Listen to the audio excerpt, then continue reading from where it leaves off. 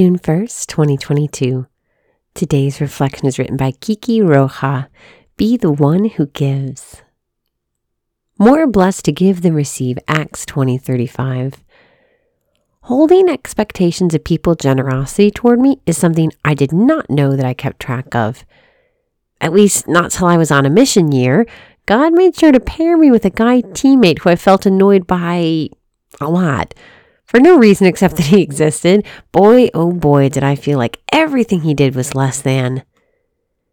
At the end of the year, we were asked to have one last outing with each teammate. The last outing left unscheduled was with this guy. I hadn't heard anything from him, and I felt a stubbornness rise up in my heart. I thought, heck to the nah, I'm not about to reach out to him to initiate. He needs to learn to be more proactive and a true leader. I'm going to teach him. In other words, he can learn. I waited and nothing. As usual, God proposed I be not afraid of the hard thing. This meant reaching out to my teammate and scheduling an outing. I begrudgingly did. I put the least amount of effort in and had planned for us to go to my favorite ice cream shop just down the street.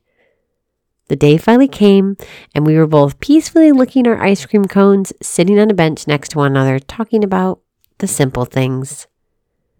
Weeks later, as a final goodbye, we were asked to write letters to each teammate. When I opened my letter from my guy teammate, I couldn't hold back my tears when I saw that one of his favorite memories with me was the simple moment of sitting next to me having ice cream. I was shocked. I hadn't even tried that hard. Through that experience, I learned that God means what he says when we are more blessed to give than receive. My submission and humility to being the one to contact and make the arrangements with my teammate resulted in my ability to then receive God's love, which is what I longed for the entire year.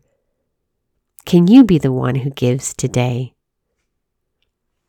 Lord Jesus, we thank you for this day and for this sisterhood. Help us to reach out, Lord, and know that we will receive when we give. We ask this in your holy and precious name. Amen.